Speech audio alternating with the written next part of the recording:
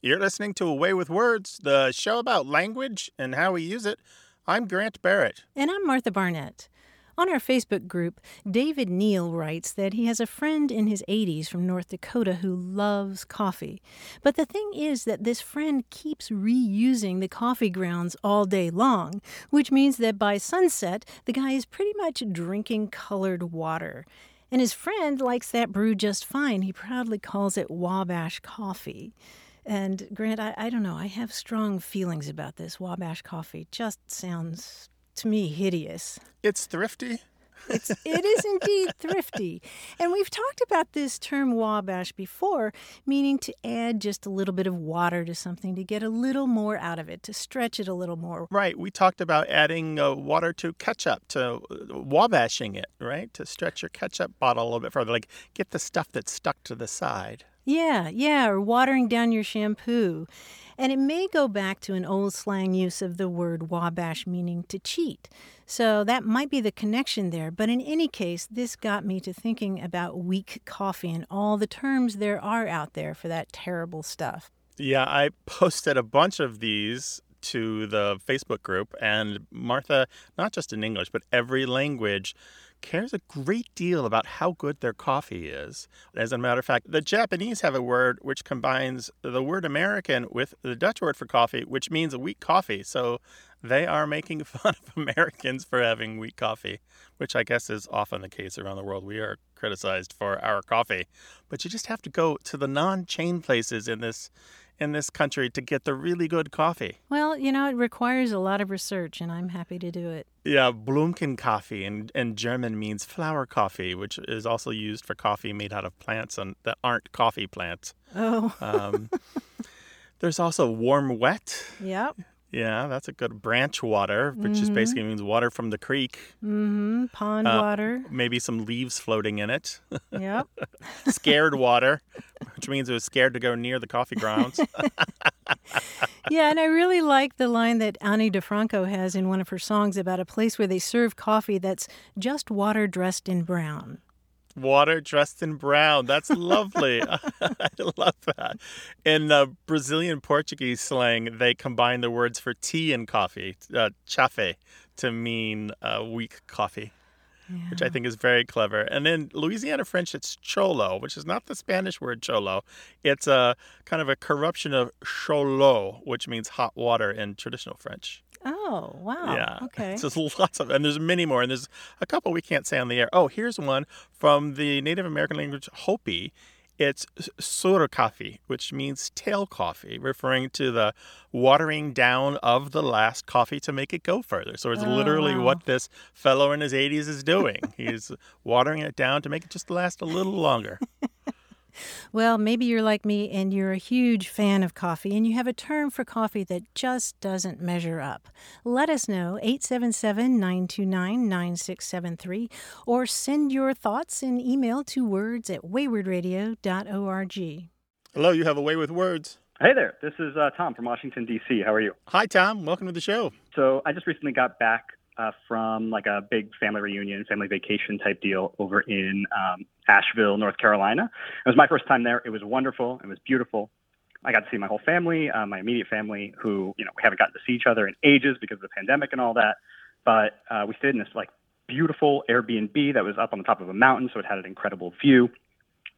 And it was wonderful, except for at some point we started having a few different like utility issues. Like the oven wasn't working well, the AC had frozen over, so it was getting insanely hot over there. And so my dad had to correspond with the Airbnb host, reported the issues, and she was super gracious, sent out a team of people to help on all these different issues. And once they had been taken care of, my dad was corresponding with her and said, "Hey, I'm glad that we got so many of these things worked out. It's clear that you have, a crack team of maintenance people who were really able to help us out." And so the woman responds. She's like, "Hey, I'm glad we got to take care of this for you. I don't know about the crack comment, but I'm glad nonetheless." And so my dad turns around, looks at me and my sisters, and he's like, "If I say the words crack team, what does that mean to you guys?" And this was obvious to us. We like gave a thumbs up. We're like, "That's a good thing. We're happy about that." And he's like, "Yeah, but now he's in like a text altercation with this woman who like never heard the phrase before, is interpreting it as something negative, and he has to clarify. It's like, no, this is good. I'm trying to say that, like, these were fast-acting people who were really helpful to us. So that's why I'm calling. Like, why crack team? What does that mean, and why was it obvious to us and not to somebody else who had heard it before? Oh, no. So she was thinking crack as in drugs? She was just thinking the worst kind of crack. Yeah, sure. You crack your head. You know, there's no one's ever liked the word crack before in this context. And yet, to us, it was a positive thing. Yeah, because you were using it in a perfectly legitimate way. I mean, crack in that sense means first rate or excellent or top notch. I mean, if you're a crack shot with a rifle, you know, you can hit that target. Oh, yeah. Or, a crack regiment of an army is a really, really good one. And what's really interesting about this term is that it may come from an old sense of crack, meaning to boast. And in the 14th century, you would hear people talking about boasting and cracking. And that's why we get the expression, it's not all it's cracked up to be. It has to do with boasting. And by the 18th century, it came to mean something, you know, you could describe something wonderful that's smart or sharp. It's crack. Or you could even say it's the crack or all the crack. So, perfectly legitimate sense. Well, thank you so much for the information. You've been very helpful, and I can report back. Tom, Sure. Thanks for sharing the story. By the way, the like Martha said, the crack regiment or crack team goes back to the 1700s. So your dad had hundreds of years of usage behind him. I won't let him know that. I'm not gonna say that he comes from a long line of linguists or anything. That's not his background. Oh, I see. Don't over-equip him with another exactly. tool. I don't want his head getting too big. He's like, yeah, no, I'm Shakespeare myself. Like, no, Dad, I promise you're not. All right. Take care, Tom. Be well. Okay. Thanks so much. Just among All right, have a good one. Bye. Bye-bye. All right, bye-bye. Indeed. Good crack here. 877-929-9673 or send your questions about language to words@waywardradio.org. Hello. Welcome to Away with Words. Hi, this is Mia. I'm calling from Sumter, South Carolina. Sumter. Hello. Welcome to the show, Mia. What's up? So I've been thinking a lot lately about good old lexical gaps. And the favorite one of mine, or I guess the least favorite one of mine, is that there's not a word, at least that I'm aware of, for an adult child that is gender neutral. So, you can say my son or my daughter, and that doesn't imply any age at all. But if my mom wanted to talk about me, there's really not another word that she could say other than my kid or my child. And that is weird to me. So you're looking for a single word because for some reason a single word feels better than a double word, like adult child just won't work? Yeah, it just doesn't sound right. It seems like an oxymoron. Maybe.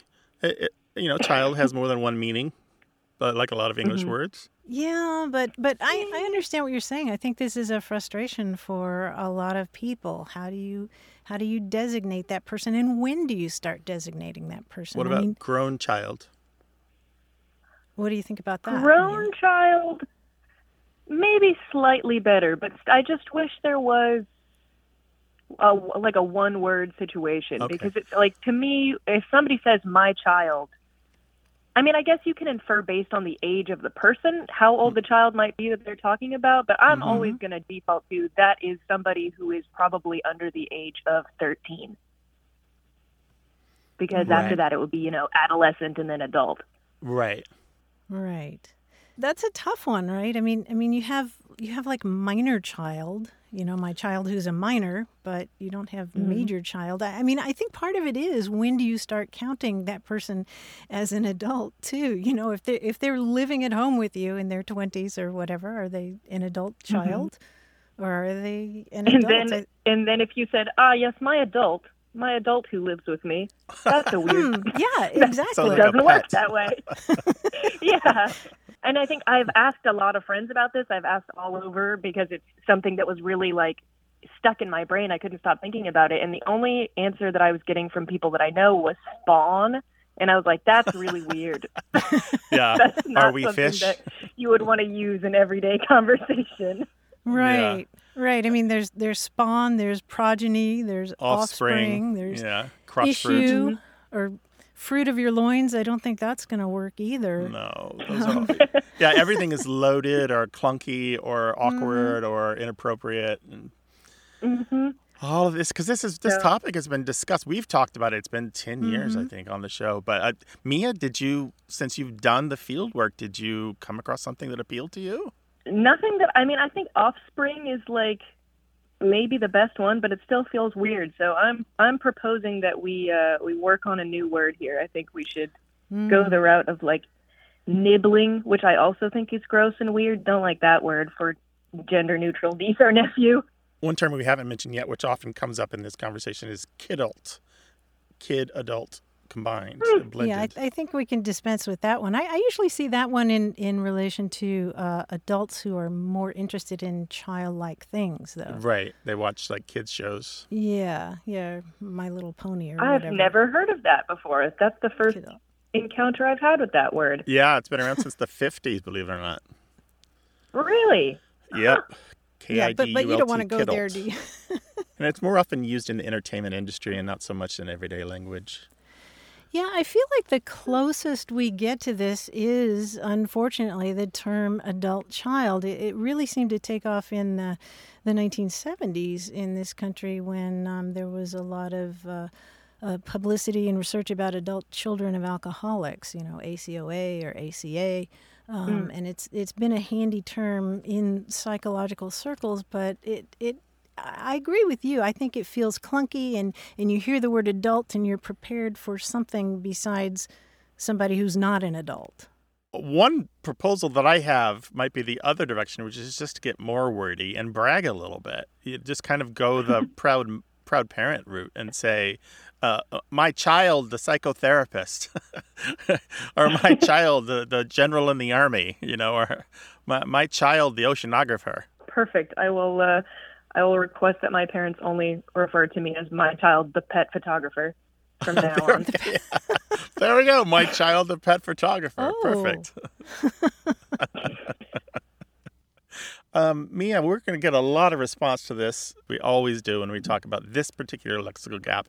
But thank you for bringing it up, and lots of good talk here on this. Thanks so much. Thanks so much for having me. Bye, Mia. Bye-bye. What's a great one-word way to refer to adult children? Let us know, and we'll let Mia know. 877-929-9673. Email words@waywordradio.org, or tell us on Twitter @WAYWORD.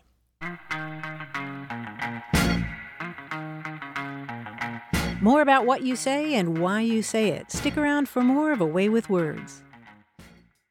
You're listening to A Way with Words, the show about language and how we use it. I'm Martha Barnett. And I'm Grant Barrett, and we're joined... Who is that guy? He's got shades, a hat, a trench coat. Oh, he's passing secret information. Oh, it's John Chaneski with the week's quiz. I'm so glad you recognize me after all these years, because I have this puzzle and I have no other place to do it but here. So here we go. Now, I know that in the social media spaces of A Way with Words, such as our very lively Facebook group, peeves are frowned upon, but I want to discuss something that annoys me. It has to do with alliteration. Now, Webster's defines alliteration as the repetition of initial consonant sounds in two or more words, such as wild and woolly or threatening throngs. But sometimes people consider alliteration to be any two words that begin with the same letter, no matter how they sound. I call this illiteration. Two words that are alliterative if they begin with the same letter but not the same sound. For example, there's a certain kind of furniture. It's a seat with vertical spindles in the back, and apparently it was often used by the guy in charge of a ship. It's a captain's chair. They begin with the same letter, but that's not alliteration. It's illiteration. Now, I'm going to give you guys clues to a two-word phrase that is not alliterative, but is illiterative. Ready to go? Yes. Ready. All right, let's try it. Here's the first one. It's an establishment where they will sell you a PB&J or a BLT or a nice pastrami on rye. It is a sandwich shop. Yes, sandwich shop. It's close. It's close to alliteration, but it's not. Now, my family had one of these. It's a storage box lined with aromatic wood that's supposed to discourage moths and other pests. Ooh, a cedar, Cedar chest. Cedar chest, yeah, CC, but not alliteration. You've spent years studying mental health issues. You've graduated college and are ready to hang out your shingle. All you need now are patience. Best of luck, doctor, in your new...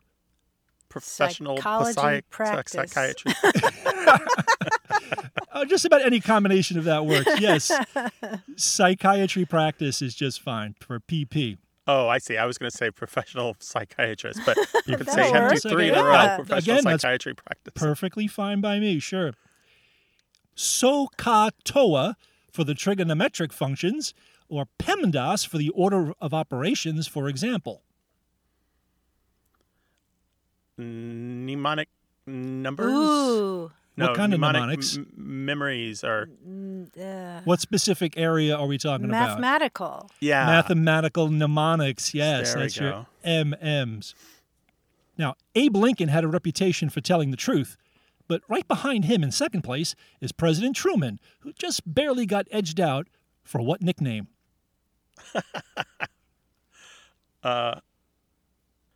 Honest Harry.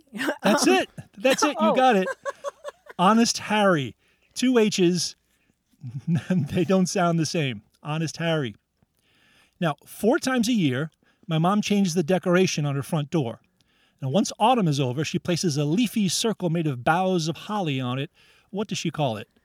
A winter wreath. wreath. Yes, her winter wreath. 2 W's, 2 different sounds. That's all about alliteration. John, that was a lot harder than I thought it would be. Oh, you guys did great. All right, take care. Give our best to the family. You too. Bye-bye. All right, bye-bye. Well, all you listening language lovers, we'd love to hear from you. So give us a call, 877-929-9673, or send your alliterative emails to words@waywardradio.org. Hey there, you have a way with words. Hi, my name's Yvette Matthews, and I'm from Bismarck, North Dakota. Hi, welcome to the show. What can we do for you? Yes, I was more interested in the psychology behind saying certain words. Some words you say are so pleasurable to say, and I was just more interested in why some words were more pleasurable to say than others. Okay, well, you're going to have to tell us what those words are for you.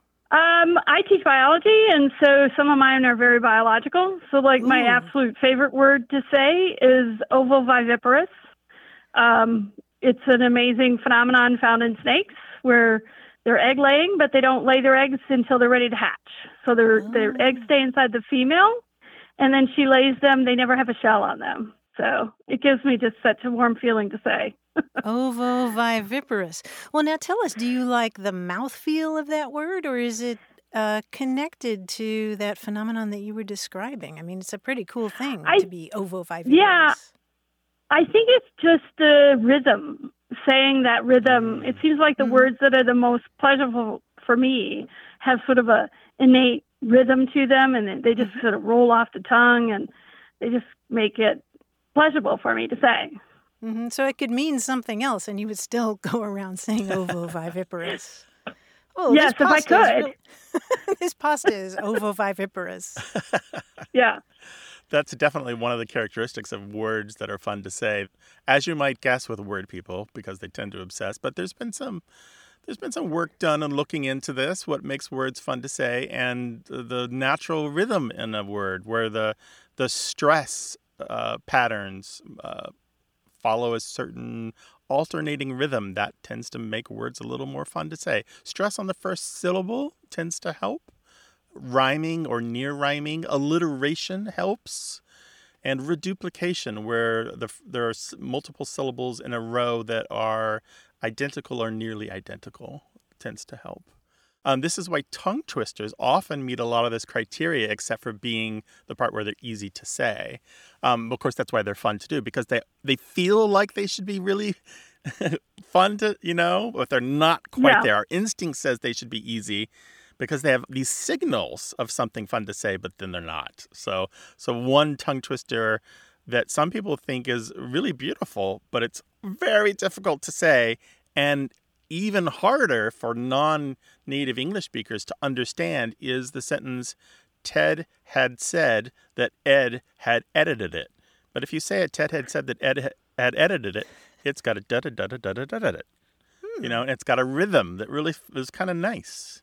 Yeah, well, you must run into a lot of those as a biologist. Yeah, so my other fun word to say is a scientific word of a frog in Costa Rica, and it's Leptodactylus pentadactylus. I only get to say it once a year, and it pleases me to no end to be able to say that the one time a year I talk about the frogs from Costa Rica. Say it again. Leptodactylus pentadactylus. So it's the smoky jungle frog. That's very fun to say. That has got rhythm. Yeah. That just feels nice.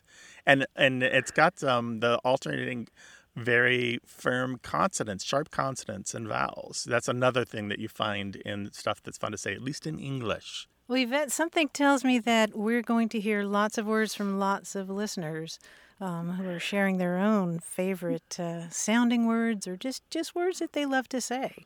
So we're really glad that you shared this one with us, ovoviviparous. Yes. What's the frog word again? Leptodactylus pentadactylus. Got it. Thank you so much. Thank you so much. Thank you. This was so much fun. Now. Bye-bye. Bye. Bye. Well, maybe your word is bamboozle or wackadoo or rope-a-dope or squillion. Whatever your favorite word to say is, give us a call, 877-929-9673.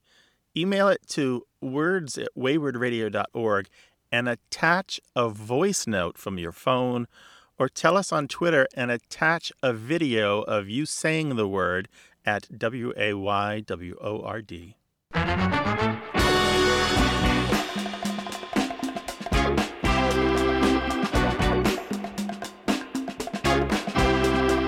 Here's a great Ethiopian proverb.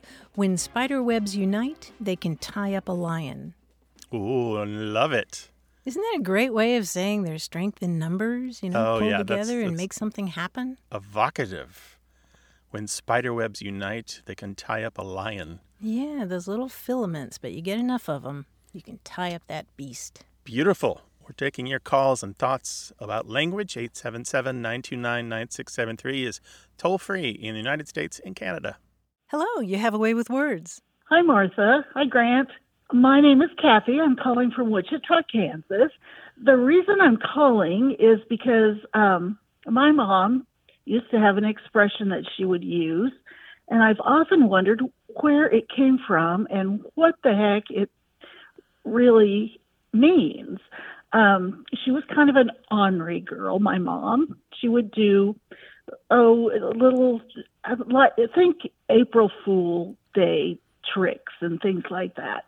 Mm-hmm. And if you ask her why she did that or say, I can't believe you did that, she would say, yep, I guess that's just the kind of hairpin I am. And I always thought, hairpin? What the heck does a hairpin have to do with anything? And how can a hairpin be a certain way? So I was just wondering how that expression came to be. That's just the kind of hairpin I am. HAIRPIN, hairpin. That's what I always thought, yes. I don't know. If you listen to the show a lot, you're not going to be surprised. But maybe you will be surprised to find out that this term goes back at least to 1874. Really? Yeah, this expression pops up out of the blue in 1874 as just a thing that people start saying. It's so unexpected that newspapers start commenting on it. There's a San Francisco newspaper not long after the expression started appearing notes that it's the latest slang and it has little idea of its origins. And it catches on and it lasts for so long that it appears in an 1889 collection of Americanisms by John Farmer. And he calls it an inane exclamation. And he says, out of season a short time ago. And he says that originated in New York, but that is not the case according to the evidence. Here's what we do know about probably the origin of that's just the kind of hairpin I am, is that it probably refers to the fact that hairpins are bent B-E-N-T. That is, they're folded over in the middle. And bent, for a long time, to the 1500s, has referred to one's tendencies. Like you might say one's tendency, say, towards food, eating, or your tendency to be athletic, or your tendency to be, I don't know, amorous when drunk, that sort of thing. And you might say, that's how I am bent, which is basically the same meaning. And even later, to call someone bent would mean that they were dishonest or crooked or criminal. And to say, so to say, that's just the kind of hairpin I am, you say, that's my tendency. That's just the way I roll. That's just how I am. That's my bent. Yeah, that's my bent. And so I really think that's what's happening here, because hairpins have long been referred to as an example of something that's bent. He's as bent as a hairpin. Meaning he's crooked, he's dishonest. That makes sense. So your mom wasn't a straight pin; she was a hairpin. Yeah, she was a hairpin. She was a hairpin. She was. That's for sure. So, Kathy, I have to ask: are you carrying on her honorary tradition? As often as I can. That's just the kind of hairpin I am. Well, Kathy, thank you so much for calling and sharing these memories. Thank you. Thank you. Take care now. I appreciate. You too. Bye-bye. Bye-bye. 877-929-9673. Hello, you have a way with words. Hi, this is John Burrell. Hi, John. Where are you calling from? I'm calling from Hauppauge, New York. What's on your mind? Well, I'm interested in the word proctor. I work as a proctor, and I prefer to call myself an exam administrator.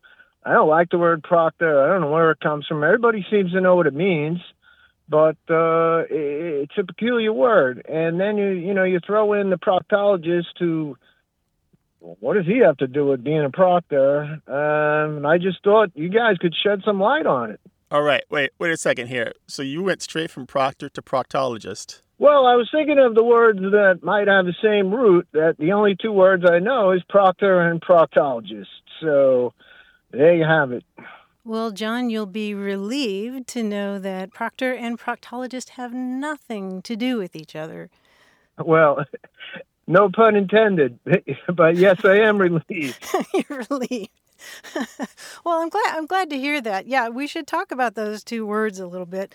The word proctor itself is a shortened form of an older English word, procurator, which in the 1300s meant a steward or a manager of a household or a provider, and it came to us through Old French. And by the 15th century, the word proctor could mean the business manager of a church or a college. And by the late 17th century, it was being used in universities in Europe to mean somebody who officiates the kind of thing you're talking about. And it ultimately goes back to a Latin word procurator, which means a manager or an overseer. It's somebody who cares for or advocates for something. And it's related to words like procure, meaning to provide, or proxy, somebody who stands in for somebody else. And when you're talking about a proctologist, well, that goes back to a Greek word, proktos, which means anus.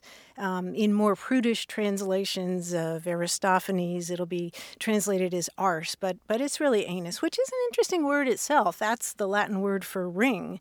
And if you have an annular eclipse, what you're talking about is the sun's light forming a ring around the moon. And it also shows up in the Spanish word for ring, anillo. So the good news is that your job has nothing to do with butts. That's wonderful news. But with proctologist, there are all these joking terms within the medical field that I feel obligated to share here. Obligated, okay. Now, this I'd love to hear among the medical professionals themselves. So proctologists are jokingly referred to as rear admirals by their medical colleagues. John, maybe you could call yourself that. It's because they admire all. And they're also called comprehensive physicians because they see their patients as a whole. They certainly do. If someone gives you proctologia, it's a fancy way of saying you pain us in the anus. Terrific. That's great. Well, I really appreciate it. Well, there you go, John. I hope we cleared this up for you. You certainly did, and I really appreciate you having me on. And keep up the great work. Love to listen. All right, take care now. Bye, John. Bye, John. Thank you. Take Bye. care. Well, whether or not you're a member of the Rear Admiralty, you can give us a call, 877-929-9673, and talk to us about the language similarities that befuddle and amaze you. Or send us an email, words@waywardradio.org.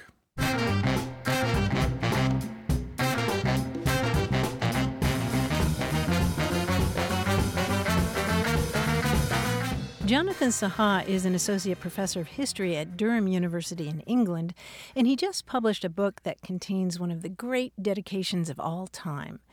Apparently his cat's name is Toast, T-O-A-S-T, and the dedication page reads simply, "For Toast, the cat, who was no help at all."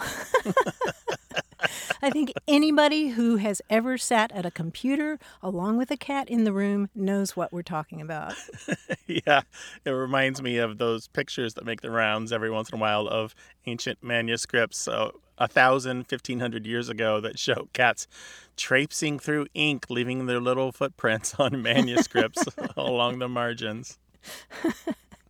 I should also mention that Dr. Saha studies colonial Myanmar, and his book is titled Colonizing Animals' Interspecies Empire in Myanmar, and it's about how the lives of animals were irrevocably changed by British imperialism. Oh, so he's like constantly turning to Toast saying, well, what do you think about that toast? And Toast just grooming, licking a paw, staring blankly back. Send us your favorite book dedications, words@waywardradio.org. And tag us in your pictures of your cats on Twitter at WAYWORD.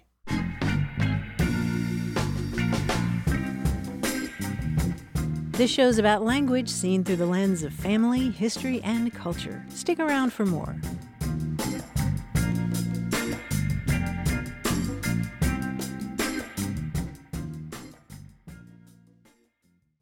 You're listening to Away with Words, the show about language and how we use it. I'm Grant Barrett. And I'm Martha Barnett.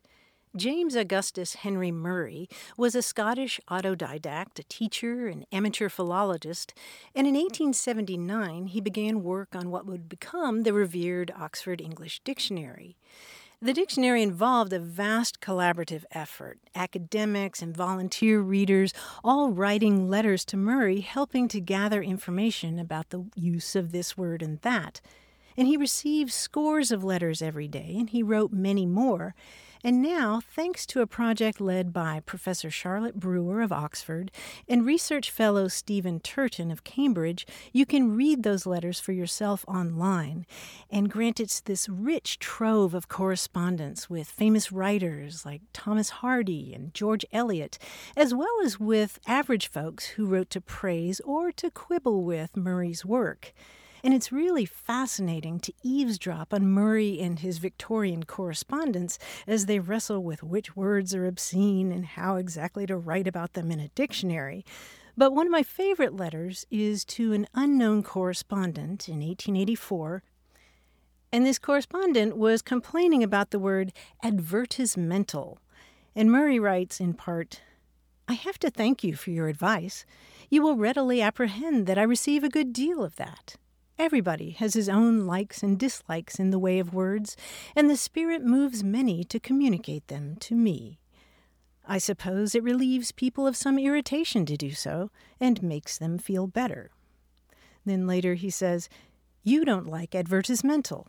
I like it as well as testamental, monumental, sacramental, governmental, fundamental, instrumental, or any other mental, and it is to me a distinct increase of power to the language to be able to say advertisemental triumphs instead of triumphs in the way of advertising.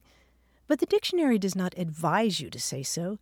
It merely records the fact that such has been said." And Grant, you can just hear the weariness in his voice, can't you? I thought you'd appreciate that.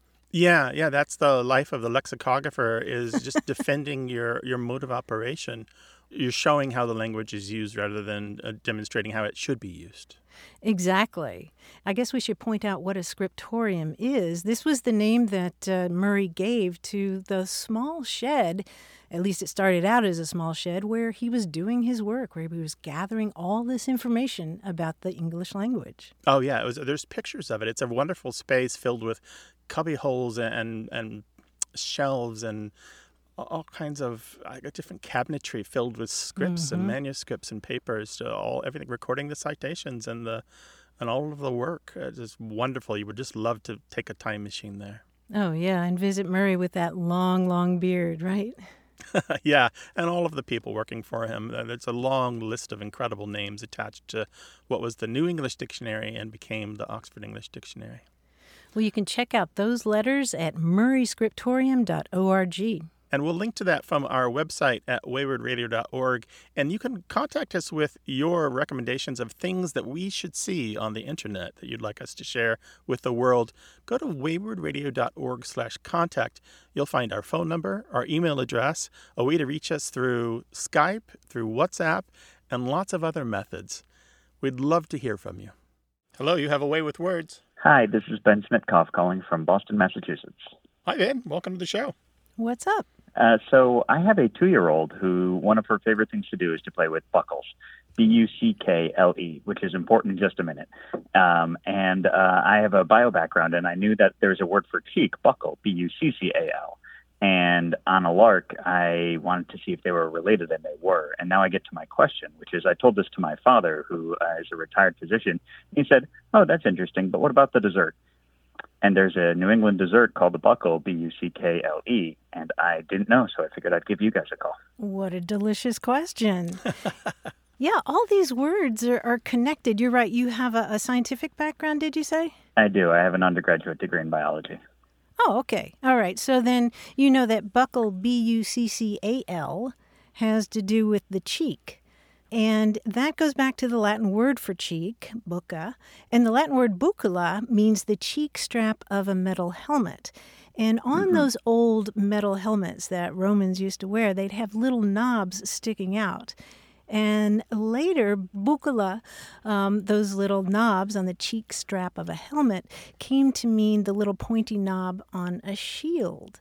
And then the old French word for this part that sticks out, the bouclé, it's related to those words, started to apply to a spiked metal ring for holding a belt. So, you've got a little spike sticking out and you put the ring over it and that secures the belt.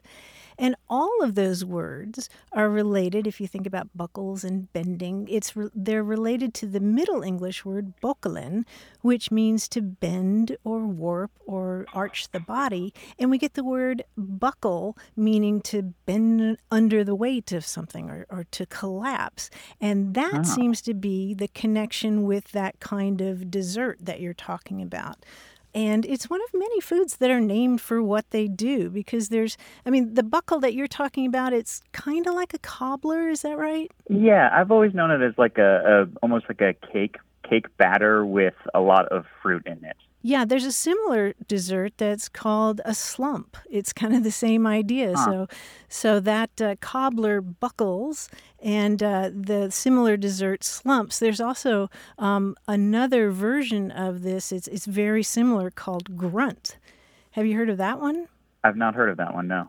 Yeah, that's also a New England dish, and it's called grunts because of the bubbling sound that the fruit makes when it's stewed. All of those desserts are somewhat similar, but there are a lot of words in English, actually, and in other languages too, that have to do with what the food is said to do. Like bubble and squeak in Britain, or shabu shabu, that Japanese broth that sounds like shabu shabu when it's boiling. So the dessert called buckle, as far as we know, has to do with the way that it just kind of collapses. So all of those words are connected in kind of weird ways. Yeah, thank you so much. I'll have to tell my father. A couple other things here. So a buckle, the dessert, is kind of like a crumble or a cobbler or a streusel. Yeah, very similar to that. I'm getting hungry just talking about this. And you mentioned the grunt. Now, as I understand it, those are also common in the Maritimes in Canada, and also that is where blueberry buckles in particular are common in the Maritimes. Blueberry buckles are probably the most common kind of buckle as far as I know. The other thing is I want to go all the way back to that Latin. That is, if I remember correctly, the source of the Spanish word boca for mouth. It could well be. Yeah, I never thought about that, but yeah, probably. Thank you, Ben, for your conversation. Yeah, we really appreciate thanks it. for calling. Thank you so much. Take care. Bye-bye. Okay. Food words are some of our favorite words to talk about. No matter where you are in the world, email us, words@waywardradio.org, or go to waywardradio.org/contact to find even more ways to reach out. Hello, you have a way with words. Hi, this is Logan. I'm calling from Frankfort, Kentucky. So what's on your mind, Logan? So I grew up in Pulaski County here in Kentucky, and I was curious. Now that I live in Frankfort and work with a lot of people who aren't necessarily from, so close to Eastern Kentucky, a lot of times I say words like wasper that kind of catches them off guard, and so I got to thinking one day about that word wasper and was curious, I guess, why it regionally, I guess, got elongated with the ER instead of wasp like everybody wants to hear. So you use wasper to refer to the insect with the stinger? Yeah, that's right. Okay. And are you the only person you know that says that? I know a number of other people. When I was growing up in Pulaski County, wasper was, I didn't realize that, until I learned about colloquialisms later in life that, that everybody didn't use the word wasper. That was total commonplace to me.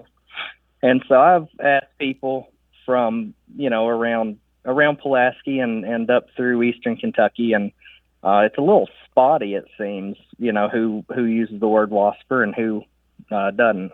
Yeah, that's exactly right. Eastern Kentucky is exactly where I would expect to find that. The various linguistic atlases and field work on dialects and bits of research done and even just folklore collected and novels that have been written have found that wasper is far more common in Eastern Kentucky, parts of Tennessee, and North Carolina. Kind of where those states meet. You could just draw a big circle, maybe 150, 200 miles or so. There are some reports from other states, but that's kind of the main place where people would say wasper. It's recorded in print as far back as the 1940s, but I have no doubt that it's much, much older than that. It's often the way with these things where they're far older than when they first show up in print.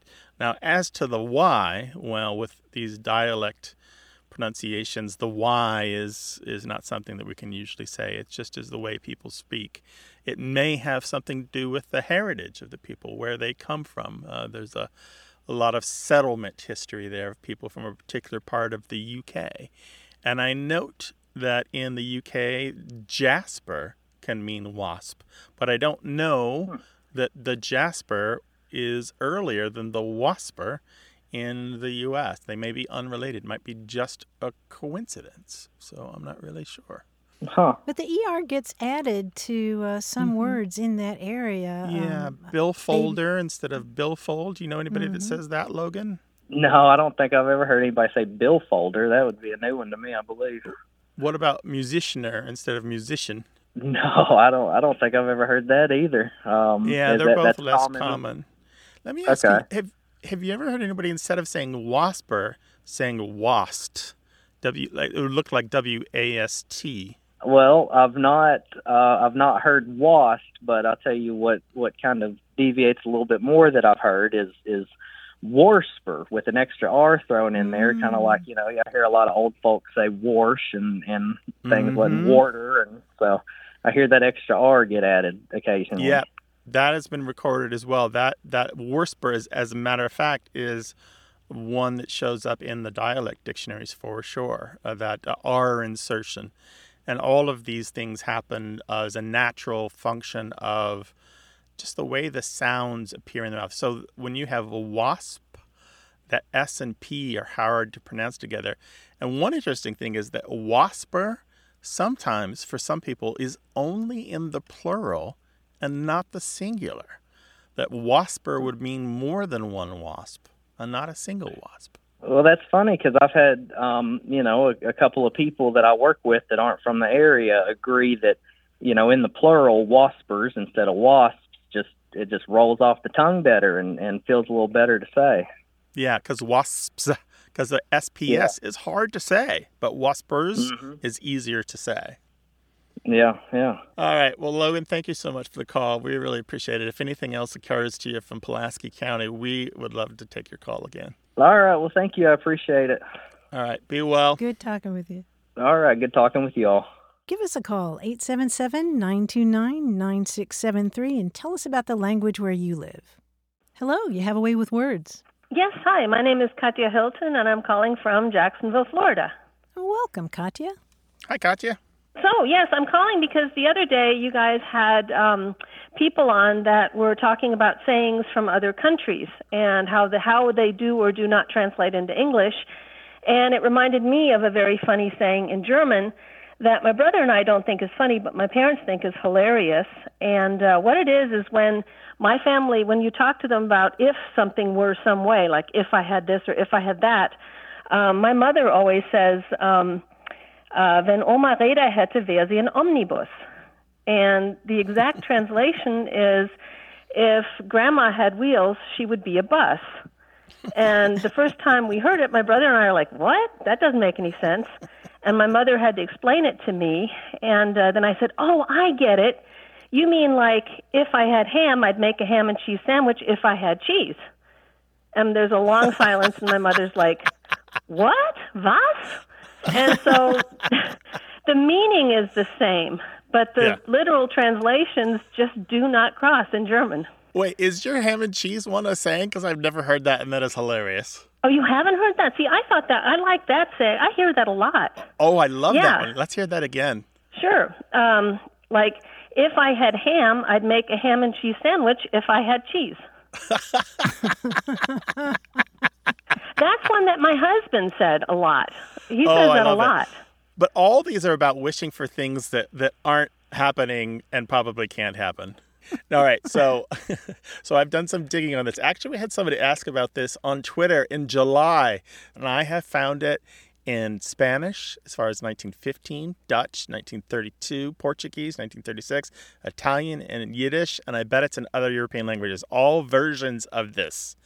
The Spanish version I found in 1912, if my aunt, instead of skirts, had wheels, she wouldn't be my aunt, she'd be a bicycle.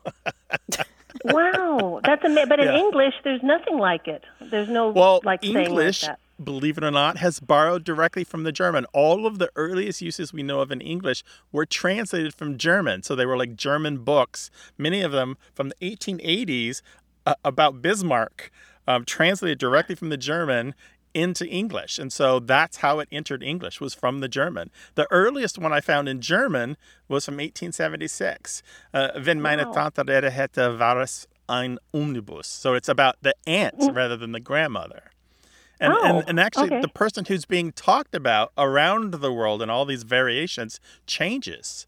So it could be an aunt, a grandma, a mother-in-law. It's almost always a woman.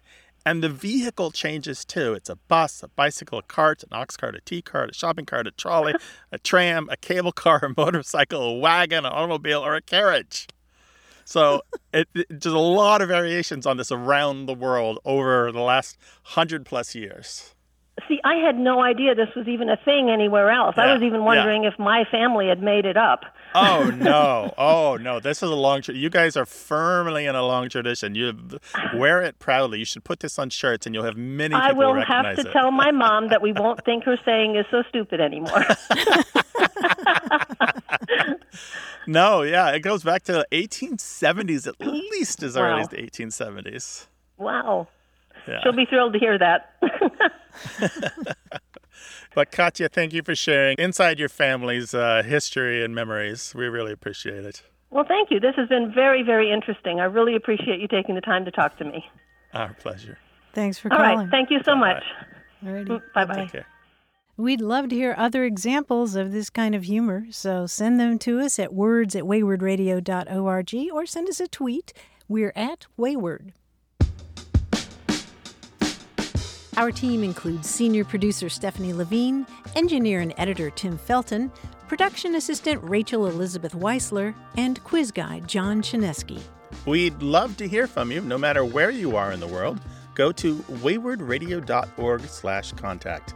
Subscribe to the podcast, hear hundreds of past episodes, and get the newsletter at waywardradio.org. Whenever you have a language story or question, our toll-free line is open in the U.S. and Canada, 1-877-929-9673. Or send your thoughts to words@waywardradio.org. A Way with Words is an independent production of Wayward Inc., a nonprofit supported by listeners and organizations who are changing the way the world talks about language. Special thanks to Michael Breslauer, Josh Eccles, Claire Grotting, Bruce Rogo, Rick Seidenworm, and Betty Willis. Thanks for listening. I'm Martha Barnett. And I'm Grant Barrett. Until next time, goodbye. Bye.